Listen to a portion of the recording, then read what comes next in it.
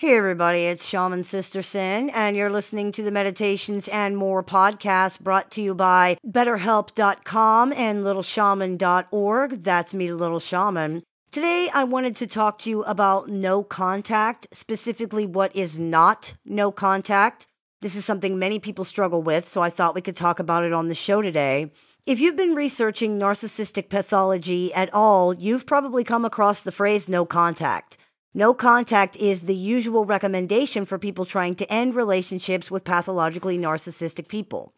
It means, as you would assume, to stop having contact with the narcissistic person. This is recommended for several reasons, the most important one being that if you're in a trauma bond and due to the addictive component of trauma bonds, contact with the narcissist can re-traumatize and rebond you to the narcissist and to the relationship. It keeps you in the cycle, making it even harder to get out.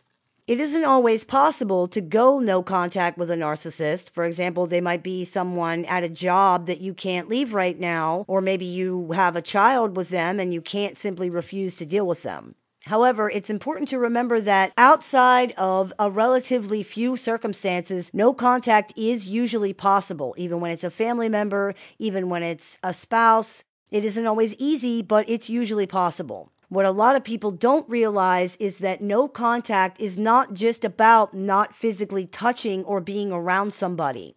It also means not talking to them in any way, including text and email. It includes not driving by their house or their job, not looking at their social media. No contact means no contact. If you are doing any of those things, you are not no contact. It can be difficult not to drive by the narcissist's house or scroll through their social media, and sometimes there may be a legitimate reason for doing that, but most of the time, these things fall under the category of what we sometimes call pain shopping. Pain shopping is when you are looking for or at things that you know will do nothing but hurt you. It serves no other purpose but to upset you and cause you pain. It's not information that you need for some reason. In many cases, it's people continually searching out evidence to prove or reconfirm things that they already know or that they've already proven. It's engaging in behavior that hurts you over and over again for no other purpose or reason. Because of the addiction element of these relationships, pain shopping in this way often serves the purpose of getting an emotional fix, so to speak.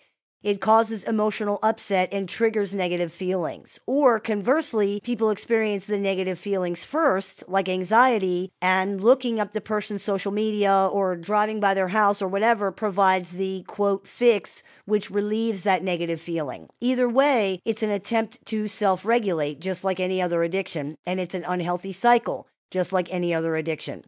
Most people don't even know that this is what's going on, of course. They might not even realize why they're doing it, especially when a lot of times they don't even want to. They just feel this compulsion to do it, even though it always feels bad overall and is serving no actual purpose.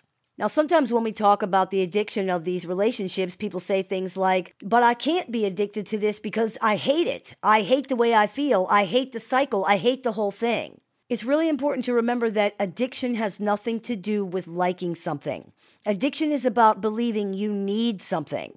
It's not about liking it. Many people are addicted to things they hate or things that they hate doing. It doesn't mean you like it. It doesn't mean that you're somehow to blame. And it doesn't mean that you are somehow flawed beyond redemption. It means you have a challenge that you've got to address. And you're certainly not alone in that. If you're planning to go no contact, be sure that you understand what no contact actually is, what it really means. When you are no contact with somebody, you do not talk to them in any way, either on the phone, in person, in text, in email, not at all. You don't purposely see them in any way, even if they don't see you. You don't follow their activities online, including through other people or different accounts. You don't follow their activities in real life, including through other people. You don't ask other people about them or fish for information. Rereading old texts or emails is often included here as well. Now, there may be some value in doing that, but it also often keeps people stuck. Only you can decide whether doing this is helpful in your processing or if it's doing more harm than good. The general rule of thumb is that in order to break an addiction, you have to stop using. because the narcissist is the trigger to, quote, use in this situation. Not using involves having no contact of any kind with that person. This is not easy. It's the hardest part of ending these relationships, and detox can make everything feel 10 times more difficult. Just remember 2 things. This does not last forever, and the voice of addiction is sneaky. It magnifies your pain and makes it worse in an attempt to get you to use again. For example, if someone becomes addicted to pain pills due to a back injury, when they try to break the addiction, their brain will make them believe that their back hurts, even if it's been years since the accident or whatever hurt their back, and there's nothing wrong with their back at all. Remember that this is not reality, and this is not forever. It does get better.